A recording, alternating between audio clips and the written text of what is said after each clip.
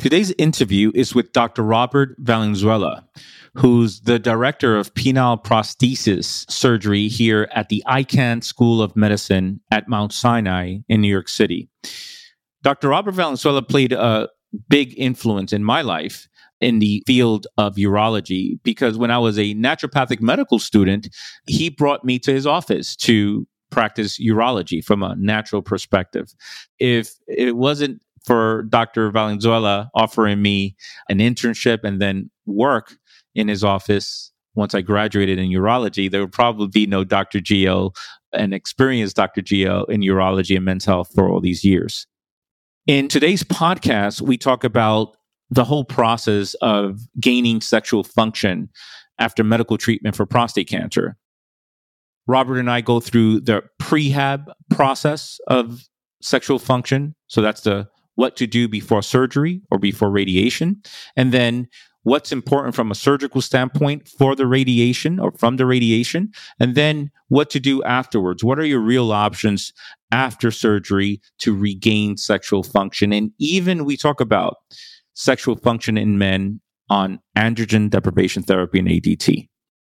So, Dr. Robert Valenzuela, sexual rehab, sexual function after prostate cancer treatment. Let's go.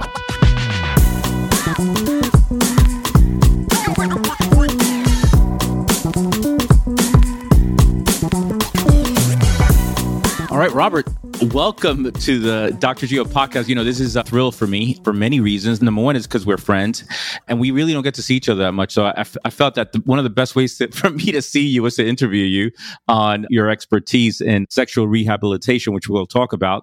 And the audience already know in a pre-recording that, you know, this means a lot to me because I don't think that I would have been in urology and men's health the way I am now. And pretty much at this point, thank God, a thought leader in as it relates to integrative and holistic urology without you, because you got me started at your office in Washington Heights.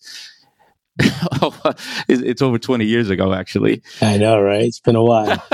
So it is such a pleasure to have you on the podcast, man. And let's get started. So what happens is, you know, I see guys, part of what I do clinically is that some guys see me as a prostate cancer navigator, right? So they come to me for the holistic side of things, but they have trust issues with doctors. They think that everybody has an axe to grind. So I'm like the quarterback, right? Right. So I've noticed that with many of them who say, look, this is my PSA, my biopsy report is X. I think I'm going to do surgery, but I'm really concerned about sexual dysfunction. That means a lot to me.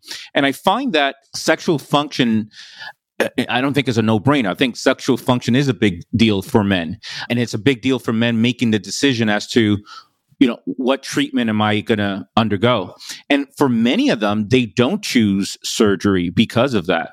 Now, I have to say that with patients that I see, you know, we live in a bubble in New York. We are here in great institutions, Mount Sinai, you know, Sloan, New York Presbyterian. I think these are just great doctors all over the place. All these guys get great results after surgery in terms of men having the ability to regain function. Of course, it depends on many things, their sexual function before surgery, et cetera. So I guess what we can do is take it from the top in terms of, all right, this is a guy that definitely will do. And we can talk about radiation because there is a significant amount of sexual dysfunction or ED that happens from radiation therapy for prostate cancer. So if the information is different, let us know. But they're about to undergo surgery, radiation. What do these guys need to know about regaining their sexual function after treatment? Well, I got to tell you, Gio, you know, one of the biggest things, and I think my chairman doesn't like it when I tell them, but I tell my patients the truth. I have no vested interest in the choice that they make. I am not going to perform the surgery. I am not going to give them the radiation.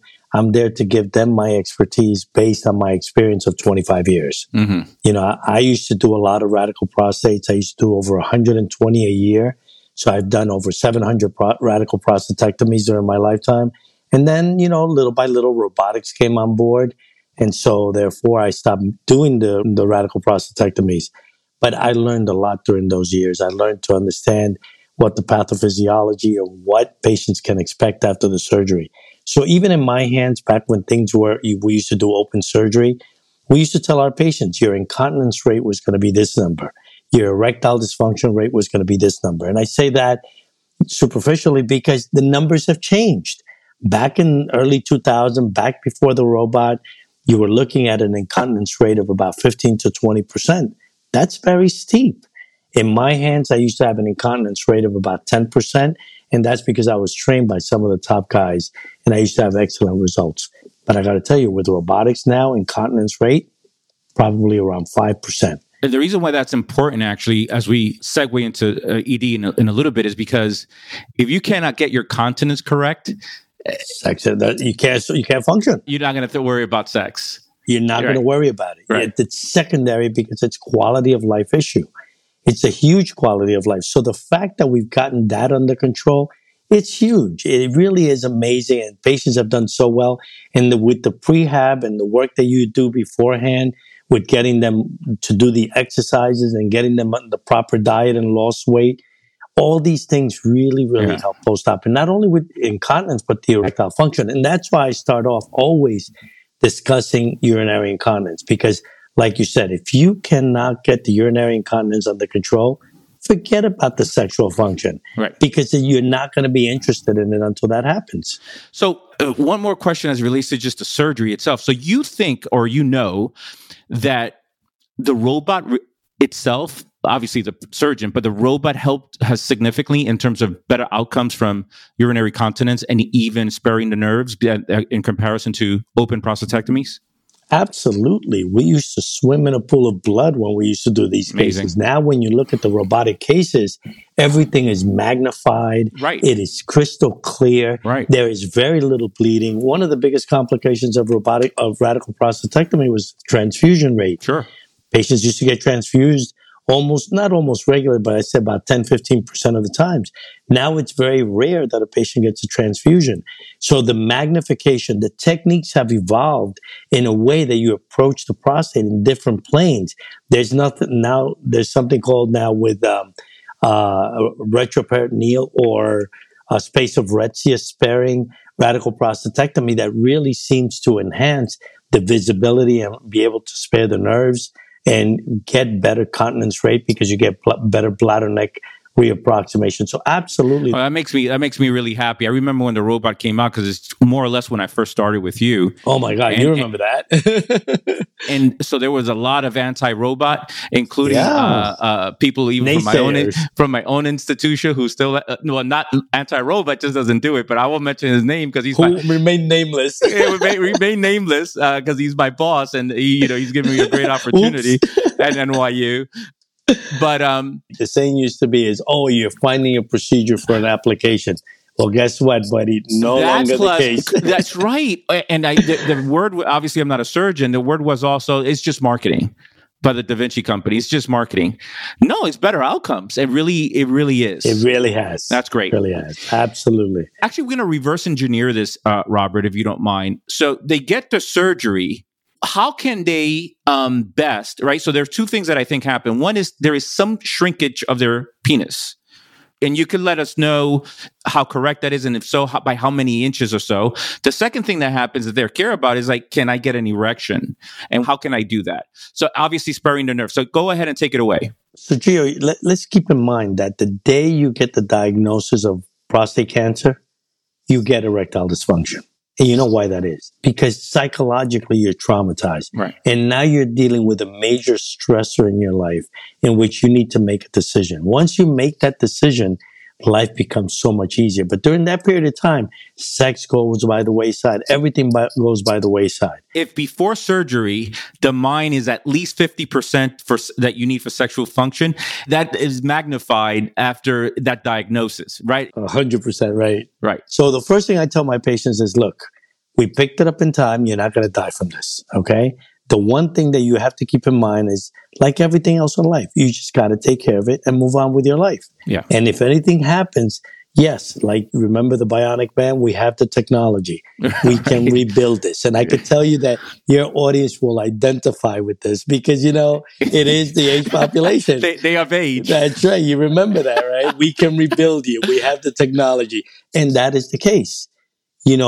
Now when we get into the erectile dysfunction, back when I used to do radical prostates, I used to tell my patients, look, sexual dysfunction is going to occur in about 40 to 60% of men, okay, depending on your pathology, depending on your age, depending on your weight, depending on your sexual function prior to the surgery. Yeah. But in reality, now, I was doing this back in 2000, between 1998 and 2011. The reality is that those numbers have come down drastically. Now we're talking about 15% of men. I mean, that's a huge difference. Is it because better surgical outcomes? Is it because men are healthier? What do you think is happening there? I think it's a combination. I think now sexual medicine has taken off so much so that you have people like you and like myself who can discuss with the patients and prep the patients before the surgery. Not only that, we're very aggressive and very much involved. In the past, when I rotated through Memorial, most of our patients went to see their oncologist, and that was it. They had their radical prostate. Their urologist was their oncologist, and they followed up with them. The oncologist is not interested in your sexual function, and they dabbled, and they said, let's do this, let's do that. But the reality is they weren't dedicated to that. They were dedicated to oncology. Now you have specialists, people who are focused on treating sexual dysfunction. So we've learned so much, and there's so many different types of treatments that we can do, and we start right off the back. I mean, the minute that catheter comes out, we're all over it. We're helping to try to help you restore your sexual function. Actually, it's before. That's right. The catheter comes out, and even before the surgery itself. So can you talk a little bit about the prehab approach to penile health after surgery? Right. So being in a major academic institution, I see a lot of my patients for prehab. These are patients who have been diagnosed with prostate cancer. So a couple of things I take into account. Like I said before, having the experience of knowing their pathology is extremely important. You want to know what the MRI looked like. You want to know the grade of the prostate cancer. You want to know, yes, their BMI is going to make a difference. Their diabetes, and of course, their surgical pre-intervention sexual function. Are you functioning normally? What's the SHIM score? What's the minimum SHIM score that you think of that will help? So SHIM score is a questionnaire that every man gets in your urology office. The highest you could get is 25, which means you function very well, optimally, sexually. And then 0 is 0. You don't function at all. What's the lowest SHIM score you found that after surgery where they can regain, all things considered, spare nerves, healthy, low BMI? What's the lowest SHIM score you think that they can get away with and develop sexual function after surgery? So we got to take into account, you can get a raw SHIM score without the use of any medication prior to surgery, or a SHIM score with the medication.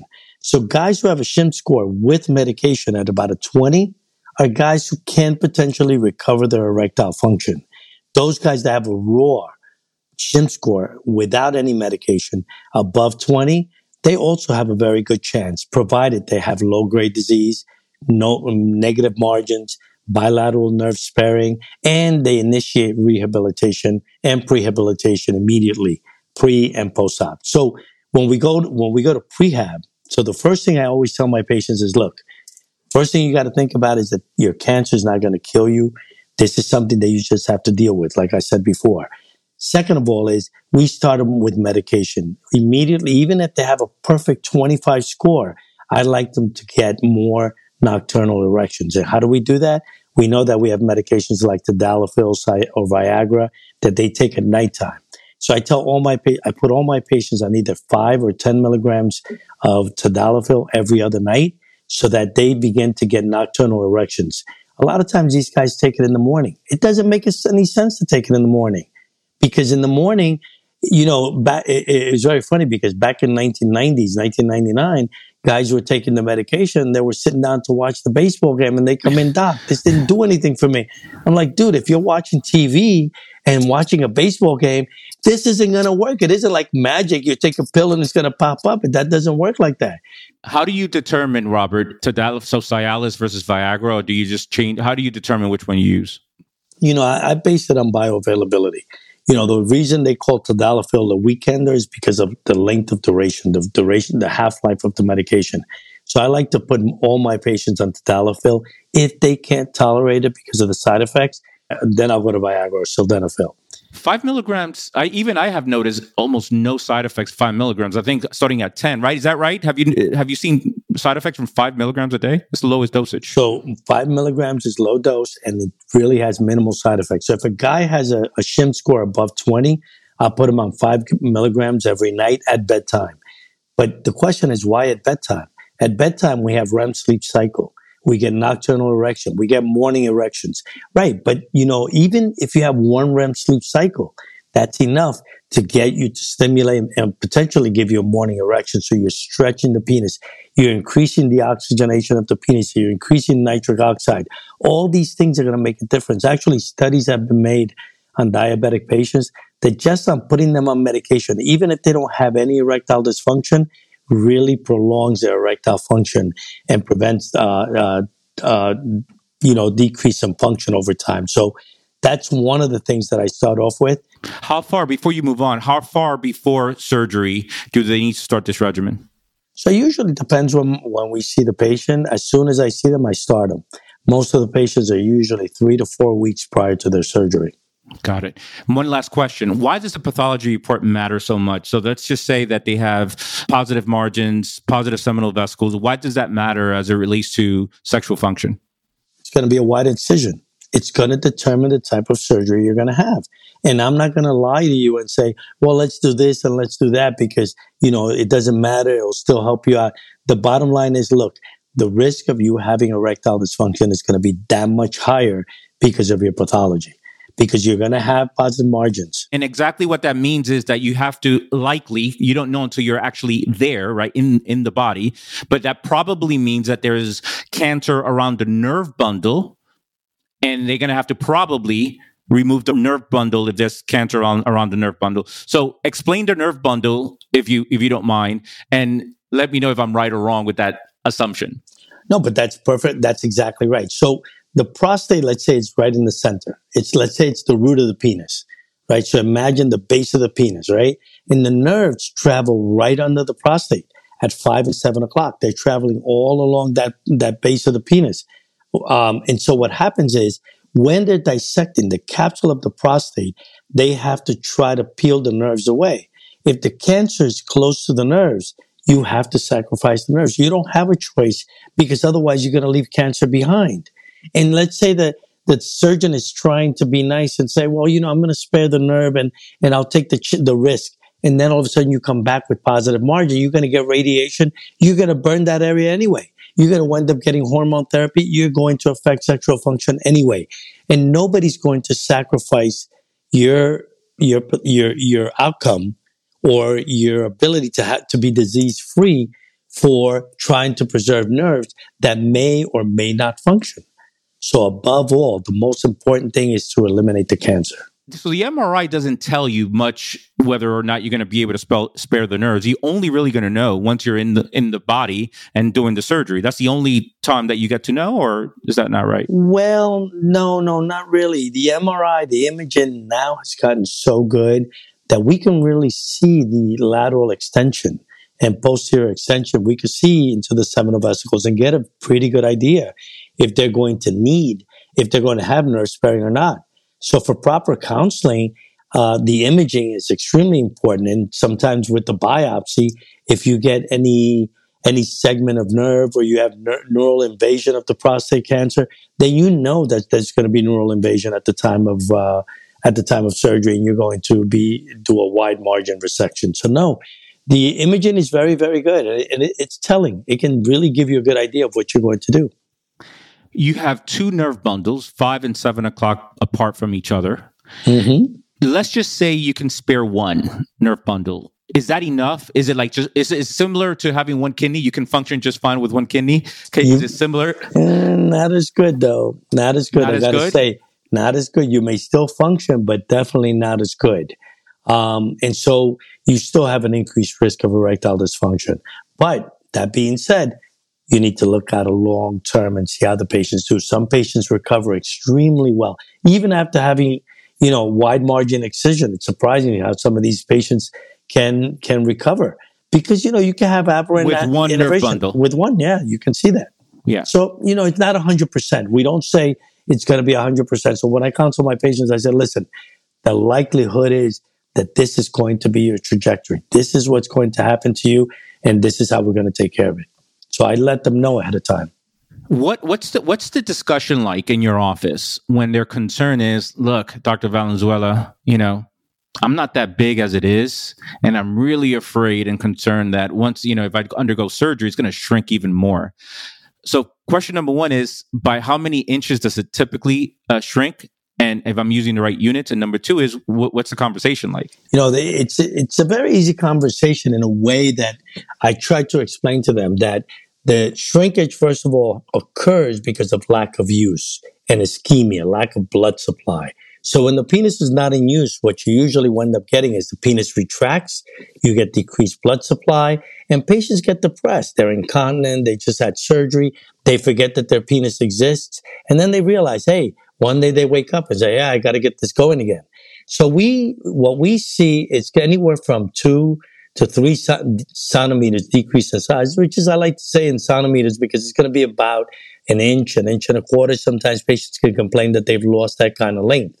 It happens more with patients with comorbidities, patients who are hypertensive diabetics, patients who have who get radiation, who get hormone therapy, because there's a couple of factors that are involved. Number one, yes, is vascular. Number two is hormonal. Okay. And number three is the quality of the tissue. So I like to compare the penis like a sponge, like when you wash dishes, right? You take a sponge, a brand new sponge. It's nice and it fills up with water very quickly. Take an old sponge, you see it's crackly and it doesn't fill up the same, doesn't expand as much. The tissue's still there. The tissue it's elastic and it's still there. But what it is trapped in fibrosis because it cannot expand properly. That's where the shrinkage is. It's not that we pull your penis and we make it shorter. Is that the elasticity is decreased due to the surgical trauma, due to the ischemia, due to the hormone manipulation. All these things wind up affecting the size of your penis. And naturally, if you don't use it, you lose it. You lose it. So I tell patients this, and I just want to make sure I'm saying the right thing. I tell them, look, this is the first time since you were a teenager that you've never had you've never had an erection, a daily erection, since you reached puberty. Because even if you don't know that you had an erection, you definitely had at least 3 to 5 a night under almost any circumstance. You got to be in very bad health otherwise, if that's not the case. But when they have surgery, that's the first time in their however many years that they haven't had a nocturnal or a nighttime erection. That's true. Is that the case? For most guys who are healthy, especially when you get a 50-year-old or a 60-year-old guy who's athletic, who's healthy, who's had normal sexual function, it's a shock to the system. But they're also shocked because of the surgery. Yeah. So now what we've learned is to prepare them ahead of time. They get them prepared to understand that as soon as that catheter, even before the catheter comes out, they're taking the medication. They're paying attention to the sexual organ. They're stretching the penis out. They're looking for circulation. And now I was going to mention there's a new toy that is actually making a very, very, I think it's going to make a big difference for our patients. It's what's called a FirmTech ring, which is, think of a Fitbit for your penis. Can you imagine that? You got it? Is there an app associated with it? There's an app for that.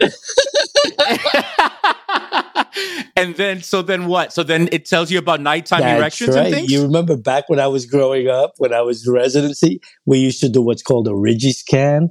And this was a monster. You had to put these 2 rings on your penis and this piece on your leg. And then you had to sleep with this thing overnight. And then it would measure your erections during the night. Well, now there's a ring for your penis. Well, no. Wait, before the rigid scan, there was a stamp test. Wasn't there like tape or something around the penis? The stamp test. And if the tape broke, right. It was that was a sign. The stamp test. That's right. You put a roll of stamp around your penis. That's right. So now we have a Fitbit for your penis. Okay. That's hilarious. It is great. What you do is, it's amazing because they're still working on the technology, and I think it's going to go a long, long way. So what it does is you put it on, and what it does is it measures your nocturnal erection. It gives you the strength of the erection, the peaks, the number of erections, the duration of the erections, and it traps more blood in the penis. So therefore, it allows better oxygenation. So I tell my patients not only to wear it at night, but now what I'm doing is I'm having my patients wear it before the surgery so that they can see what their erections are like before the surgery. And then after the surgery, I tell them to wear it, and they keep wearing it, and then we compare the graphs before and after. Is it commercially available? Yes, it is. It's direct to consumer. Why are they not sponsoring this podcast? Dude, I told them about you. I told them this should be the case. I mean, come on, because man. Because every radical prostate patient should have one of these things on their hands so that they get to know their penis. Get to know your penis. That should be a show in itself. Get to know your penis. What's the name of it again, Robert? It's FirmTech. So if you Google it, you'll see it right there. FirmTech. Yeah, FirmTech ring. So it is really amazing. It really works really well. And what I like about it is not only are they looking at measuring your erections, they say in the long run, they're going to be able to measure your oxygen tension. They're going to be able to measure your blood pressure of your penis. I mean, everything. Everything, baby. Even how you're sleeping. If you're sleeping standing up or sitting down. It really is a Fitbit. It really is. So that's unbelievable. I mean, I'm not surprised. I'm actually I'm going to be working on a study with prostate cancer patients, with diabetics. I'm going to be working on a study with that and look at also at the different types of therapies that there are, including just medication, including shockwave, Botox, all these other type of treatments that are out there. Amazing. So we got the prehab done. They undergo surgery. Let's just say, all right. Should we make the assumption that they will, if both nerves are removed, so both nerve bundles are removed, they really cannot get an erection without something else, surgery? Assistance. Right. But surgical assistance, not necessarily. No. So without two nerve bundles, what can work? Right. You can still get erections with assistance. So when we talk about assistance, it depends on your blood flow. Let's say you have excellent blood flow. You may be able to get erection with high dose PD5s like tadalafil. You may be able to get it with getting 20 milligrams of tadalafil, using tadalafil every other night, and then 20 milligrams on the day that you're going to have intercourse. You may get full enough. And now with this ring, they can actually potentiate the erection even more and measure it. So that's number one. Wow. Okay. Number two, there's a spectrum in this problem, right? So you have people who respond to low dose, high dose, and then we automatically go to injection for a lot of these guys, what's called trimix. Tell us about the injections. Yeah. So there's something called Prostadil, or there's also trimix, which is a combination of different drugs to help you get erections. And these are injections that are injected directly into the penis. I know it sounds really scary, but I got to tell you, it's like diabetics inject themselves all the time for their insulin. So therefore... Yeah, but not no, don't give me that. Diabetics inject themselves around the abdominal area. A little bit different. It's a mosquito bite. The needle is very, very small. It's a 28 gauge. It's smaller it's like a pinprick. Hey, there it goes, a pinprick. So it's just a pinprick in the prick. That's all it is. But really, honestly, once you get over the phobia of the needles, it really is very, very effective for these patients. And the earlier they started, the better, because it maintains the oxygenation of the tissue of the penis. It allows them to get the elasticity back because you're getting the stretch in the penis constantly. All those things make a huge difference. Now we're talking, this is not prehab. This is after surgery. No, it's after surgery. Right. So let's say after the surgery, now you're coming in, your urine is pretty much under control, or it's still not under control. We still start working on your sexual function anyway. Even though a lot of the guys, I'm not really interested. We're like, it doesn't matter. Once your urine is under control, you will be interested. So keep in mind, regardless of whether you're interested or not, you got to keep in mind that once you get over the trauma, you're going to want to get back into action, because every guy does. And that's what testosterone does to us. Absolutely. So therefore, at that point, if they start early enough, if they start doing the therapy, what we do is begin to measure the dose that they use. And if they begin to get a very good response, we begin to scale it back. If they're not getting a good response, then we may increase the dose to get them to get a maximum erection. With the trimix, with the injections. Yes. And using in conjunction with the medications as well. So we like to use the terminology multimodal approach. It's not just one thing does it all. No, we want to use everything that's available. So there's other things that are out there that are available as well, especially for guys who are mild. Let's say you're responding to medication, but you're not getting quite the erection that you want. Well, there's also shockwave. And shockwave has been shown to work in guys with mild erectile dysfunction. And what it does is it causes angiogenesis, which means new vessels that grow into the penis. It causes neurogenesis, which means that the nerves begin to regenerate within the penis. And those things are very, very important for recovery. And we're still talking post-surgery, not just organic ED. Yeah, it's post-surgical. Yeah. Right. Post-surgical, so even with this post-surgical therapy is a viable option post-prostatectomy, assuming that they're continent, they have no urinary problems. No. Shockwave can be used even if they have urinary problems. The only caveat is that they need to have erectile function. Shocking a penis that has no erectile function is not going to work. Got it. Okay? They need to have some response. I say they need to have a shim score of at least that's detectable, 14, 15, preferably 17 and up. Those are the guys that are going to benefit from shockwave. Doing shockwave on a guy who has a shim score of 10, which is, halfway down the road, it's not going to work. It's a waste of money. And that's something that we have to keep in mind is that this is out-of-pocket expense. Sure. So we don't want to subject our patients to an expense that's unnecessary. Sure.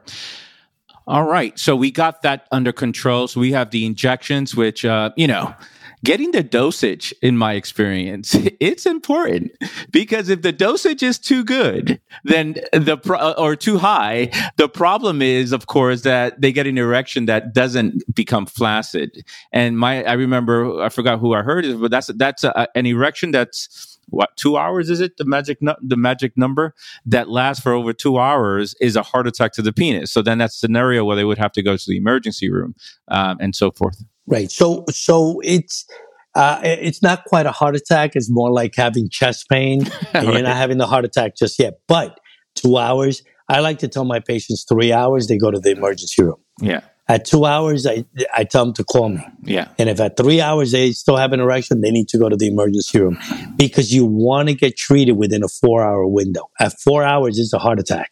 And you want to get that penis down because the longer it lasts without oxygen, the more damage it has to the tissue. Right. So therefore, we always begin with a low dose. We titrate all our patients in the office and we keep in touch with them and we titrate them very slowly in order to get them up to speed. That's why getting them, even while they're still incontinent, that they're not interested in sex, it's a great point. It's a great time because you can manipulate it and there's no rush to perform. Got it. And is the approach any different with any other type of prostate cancer surgery, radiation, or any other type? It all depends. Again, the pathology. If they have extensive disease and they have positive margins on the imaging, they're going to get external beam radiation that's going to be wide, and that's going to affect the nerves as well. So, my parents used to have a store. You know that. I used to work in a clothing store. I know that, in Washington Heights. Right. So, I always talk about wholesale and retail. Right. That's it, baby, because that's where it comes down to. You either buy wholesale or you buy retail. Right. Surgery is going to be wholesale. You're going to be whacked with everything up front. You're going to take the whole bundle with you, and you're going to deal with everything up front. Right. Radiation is retail. It's a slow process. Yeah. The radiation may last 5 or 6 weeks, but in the end, that radiation is still effective for years to come, and the damage continues throughout those years. So all those patients are going to have some level of erectile dysfunction down the road. It may not happen right away, but it will happen. That will be with radiation alone. But a lot of the patients who get radiation also get hormone therapy. That's right. And what does hormone therapy do? Hormone therapy is not what it sounds like, right? It's hormone suppression. What it does is suppresses the one hormone that stimulates prostate cancer, which is testosterone. And what do we depend on testosterone for? Sexual function. Sexual function and many other things. Sexual drive. Yeah, sexual drive. Building muscle mass, bone strength, everything, all these things. And so all these other things are also affected. That's why you got to think very carefully. Am I going to spare my sexual function and go with radiation and hormone versus getting surgery and getting it out and maintaining my hormone levels? Very important decision to make. Robert, I hope you have the answer. I know you will. You've heard this before. Patients saying, listen, I'm getting an erection post-surgery. I'm getting orgasms. The orgasms are way more intense than before surgery. That is awesome, isn't it? It's almost like I'll sign up. Well, where do I sign up? What's up with that? How is that happening biologically? What's the biology there? Well, you ever jam your finger playing ball? Yes. So what happens? Your finger's bent, right? And if you try to straighten it out, what happens? It hurts. It hurts. Yeah, sure. It hurts. Yeah. Well, guess what? They just took your prostate. They left your nerves. Your body's healing. It's forming a scar. As that scar forms, when you're having sex and the penis is stretching out, it's pulling up against that. And when you have an orgasm, what's the area that pulsates? It's the perineum, right in the bulbar urethra, that area. And guess what? That area has some scar tissue that's formed. And sometimes that's so intense because it pulls on the nerves that it enhances that orgasm. Oh, so the pulling of the nerve is what's enhancing that. So that's real. It's really interesting, right? Because what happens when you have an orgasm? During sexual activity, you have what's called emission.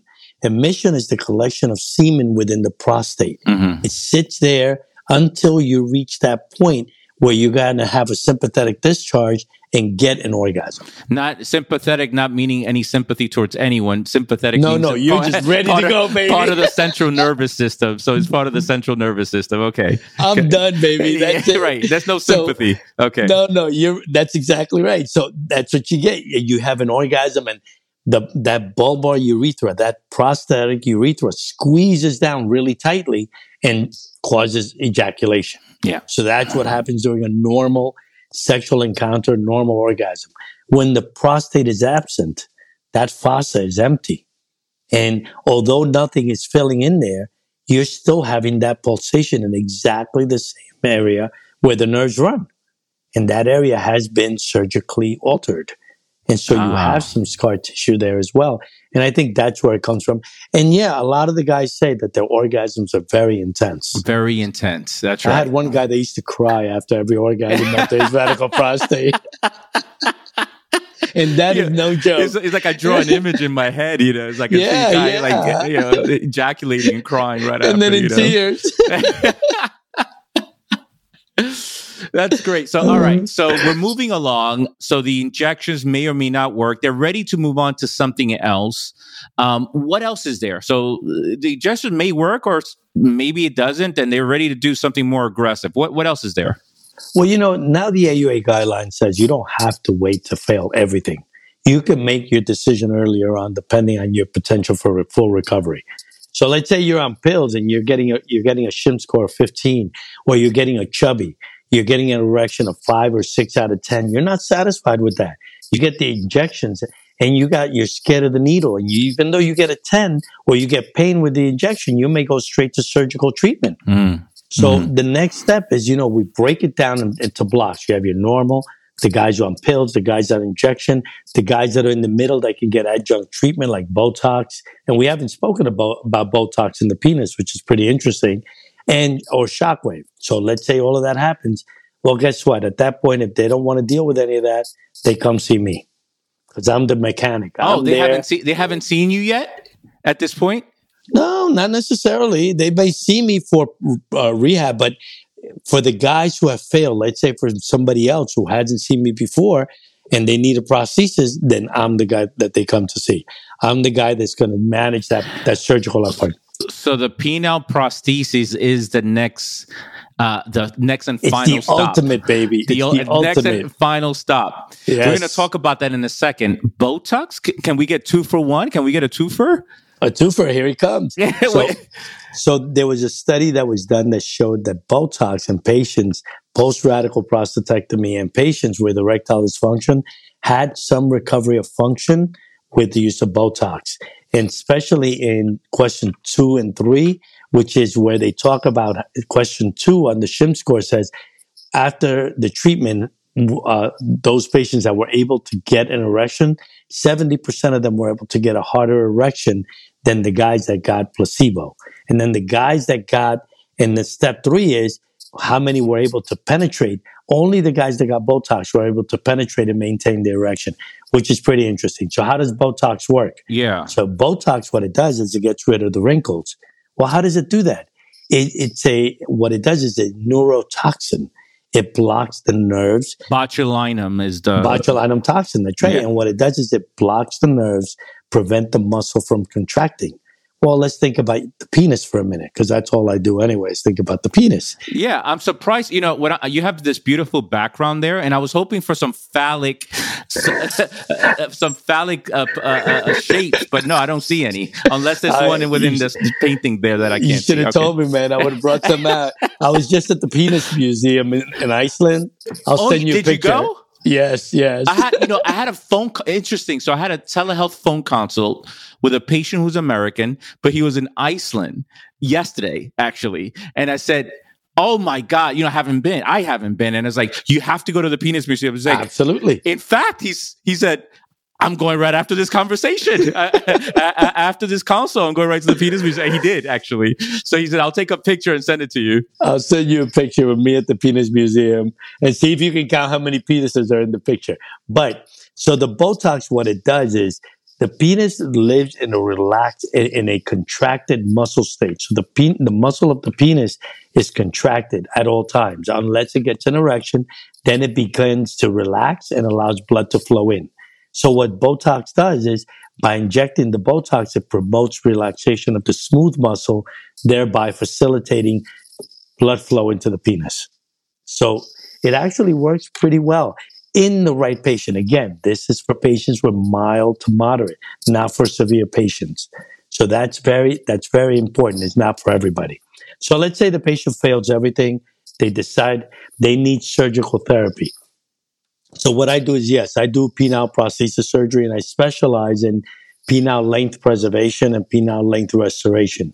Wait a minute. So that means that not only can they get an erection, and I remember, back when I worked with you, you were like the guy, and not only in the Upper West Side, but in New York, and they got an erection that they control completely with this penile prosthesis, and it goes flaccid when you want it to go flaccid.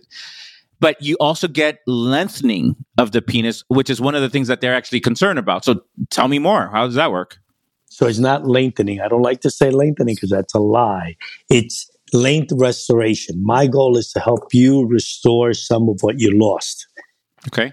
How about girth-wise? That we can also, that can enhance, that increases. So we can increase girth with the procedures that we do. So I specialize in that. Not only that, I want to make it look as natural as possible so that not even your partner can tell that you have an implant.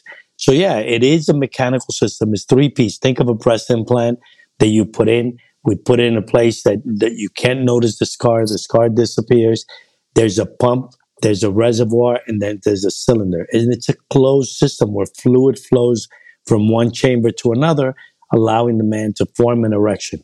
Now, the one thing that they're always afraid of, is it going to affect my desire? Is it going to affect my orgasm?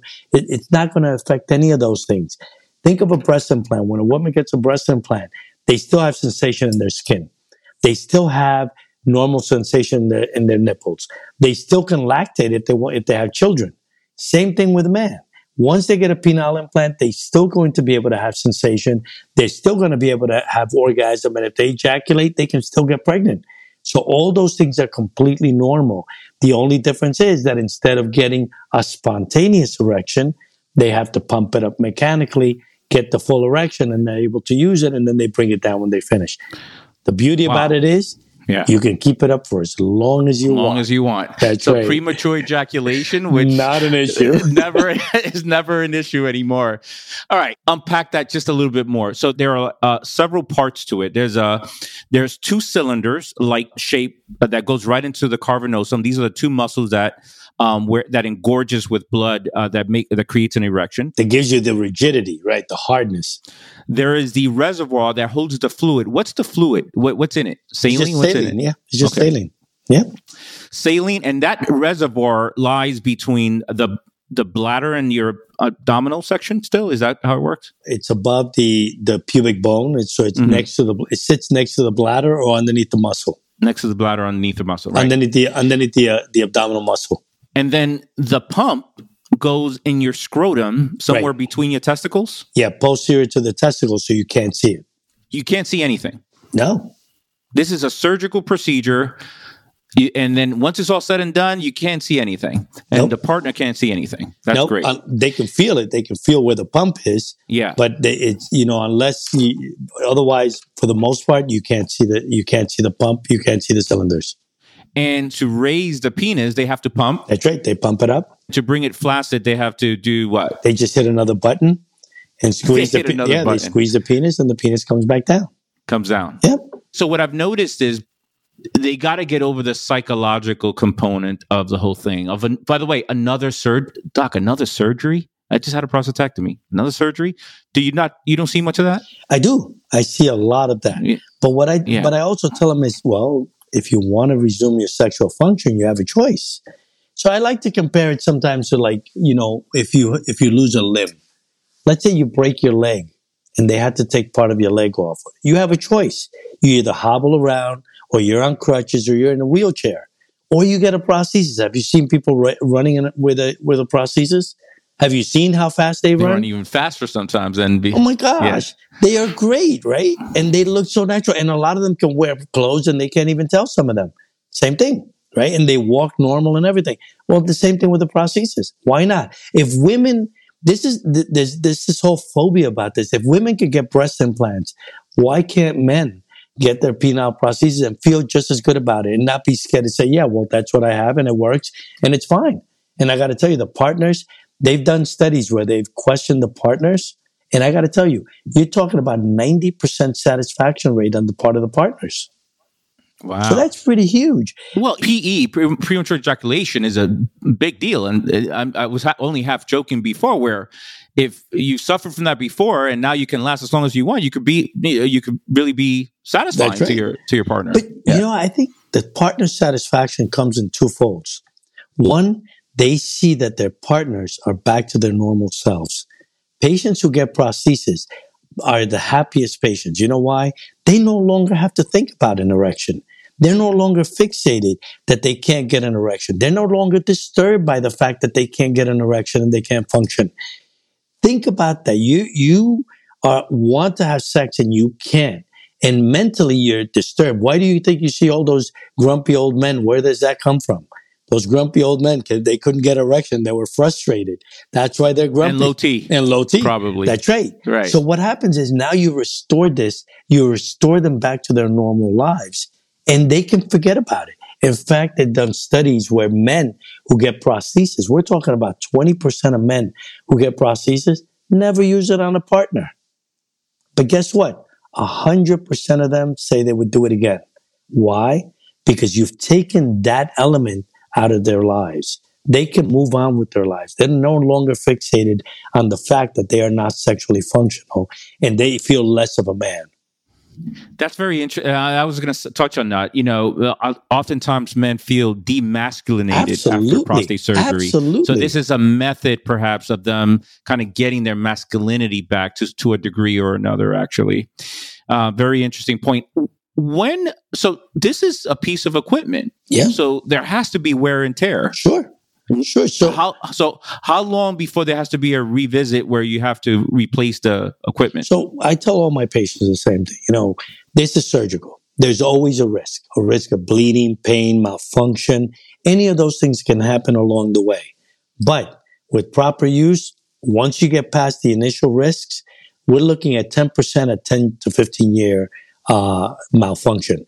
And what we're looking at is at the age gap. Guys between 50 to 60 or 50 to 70 years old, they're the guys that are going to have about a 10% malfunction rate. Guys 70 and up, they have a less than 5% malfunction rate. Why is that? Because the guys that have 50 to 60 or 50 to 70 year olds are going to be a lot more sexually active. The guys that are 60 and up, they're going to take a little bit. They're not going to 70 and up. They're not going to use it as much, so they're not going to wear and tear as much. Not the guys I saw up in Washington Heights with you. I got to tell you, that's right. Those guys are out there, baby. But it's true. Not those guys. But it does. The wear and tear is there. But I have guys who have prosthesis for 20 years and they're still going strong. So it can potentially, with proper wear and tear, it can last a very, very long time. But Gio, given a choice that they tell you, you're going to stay as you are, you're never going to have a normal erection again, or you can have sex for 10 years for as much as you want, which one would you choose? Yeah, the latter for sure, Yes. and I think there's still a psychological what's going in my penis, but I think like everything with your penis, I mean everything with the way guys think of their penis, injection, the potion, they just very kind of you got to get over that hump. That's right. That's right. You know, it sounds great. Now, lastly, before we wrap it up, the guys on ADT. Look, interestingly, there have been some guys on ADT that I've noticed that. And I don't think they're lying. They don't have no reason to lie. That they said, look, I'm sexually active.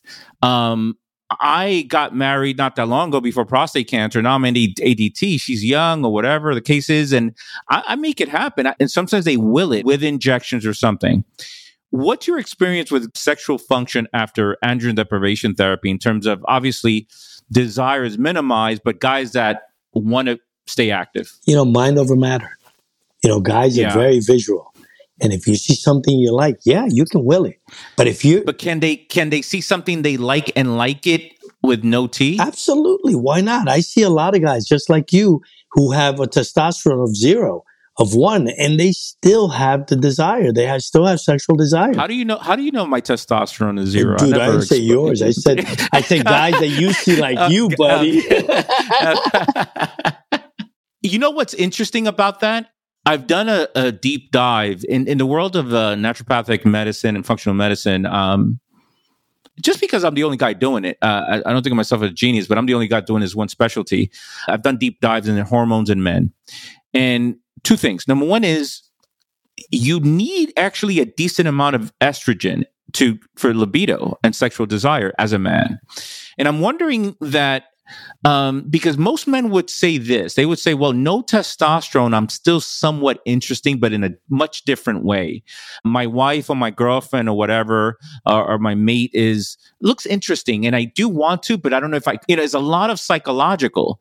So, but again, some of these guys on ADT, do you do implants on these guys? I know some of these guys do injections. So what's your experience there? Yeah. Absolutely. The guys that are on ADT and they prolong or wait to get an implant, they're the guys that have the greatest loss of penile length because the spongy tissue loses oxygen tension, number 1, becomes fibrotic because of the lack of testosterone stimulation of the tissue. Because the tissue depends on testosterone for its function. So therefore it becomes more crispy and fibrotic. And so it loses the elasticity. So they're more likely to get shorter penis and begin to lose length and girth very quickly. So one of the things that I'm working with is patients who have had a radical prostate. Now they have a rising PSA. They have what's called a biochemical failure. They're going to need hormone therapy or radiation therapy. I tell them, look, you get your prosthesis before you get your hormone therapy to preserve your penile function and your penile length. So I think that's very, very important because it is essential for their function. Yes, they can make it happen and they can will it. And if the partner has a desire, they can seek it out and they'll be able to function because they have a prosthesis. And and remember, sex is not all about penetrative sex. There's also the intimacy. The intimacy that's associated with it. And if a guy can't get an erection, they don't feel that great about their intimacy.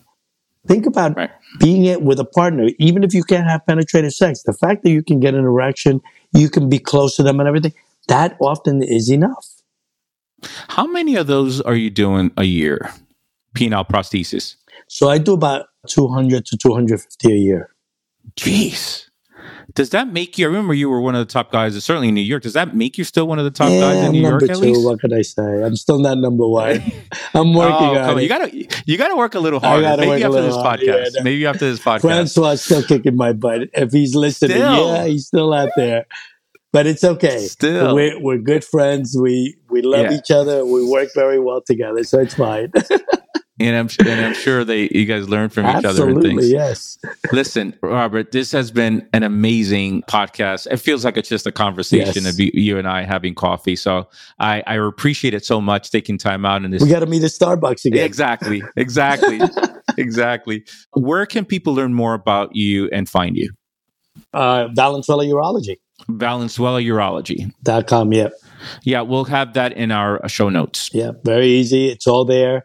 One of the things that we didn't talk about, but it's something that they're going to see there on the website. So I specialize not only in penile prosthesis surgery. I also specialize in Peyronie's disease. That's another podcast talking about the bend. And you got to get Xiaflex to sponsor you for that, buddy. Oh, God. Talking about the bend of the penis. So I do fix those. We could do one on Peyronie's, actually. I just saw a patient with Peyronie's. So here's, oh God, I feel like I shouldn't digress like this, but it's just so fascinating. Again, it feels like we're having coffee. Peyronie's is curvature of the penis, for those that are listening. And very briefly, it has nothing to do with prostate cancer. And, there's a whole natural protocol. So I've given up on these guys from a natural protocol perspective because it just takes too long and we don't know if it works. But lately, some guys that came back like after 5 years, because I lost them that didn't follow up. And so I don't know what happened. Some of these guys started coming back and said, Dr. Gio, remember the vitamin E that you got me on and the vitamin E topical and this, that, and the CoQ10? It worked. I just kept going at it. So it's actually very interesting that some of the natural things, which I've given up on it because I said, look, it's going to take so long. Most people are not going to continue. You're going to have to either live with it if it's a grade 1 and you're not, it's not a problem for you sexually and so forth. So that is a conversation that we'll have. Absolutely. That is a conversation. Absolutely. But Firm Tech, I'm going to look out for those guys. You got to look it up, baby. I'm telling you, this is every patient should have one of those things on. Seriously. If you have a Fitbit or an Oura ring, so this ring measures my sleep quality, REM, and if you have a Fitbit, now you put one on your penis. That's right. Robert, thanks so much, brother. I appreciate it so much, and I hope to see you soon. My pleasure. Likewise.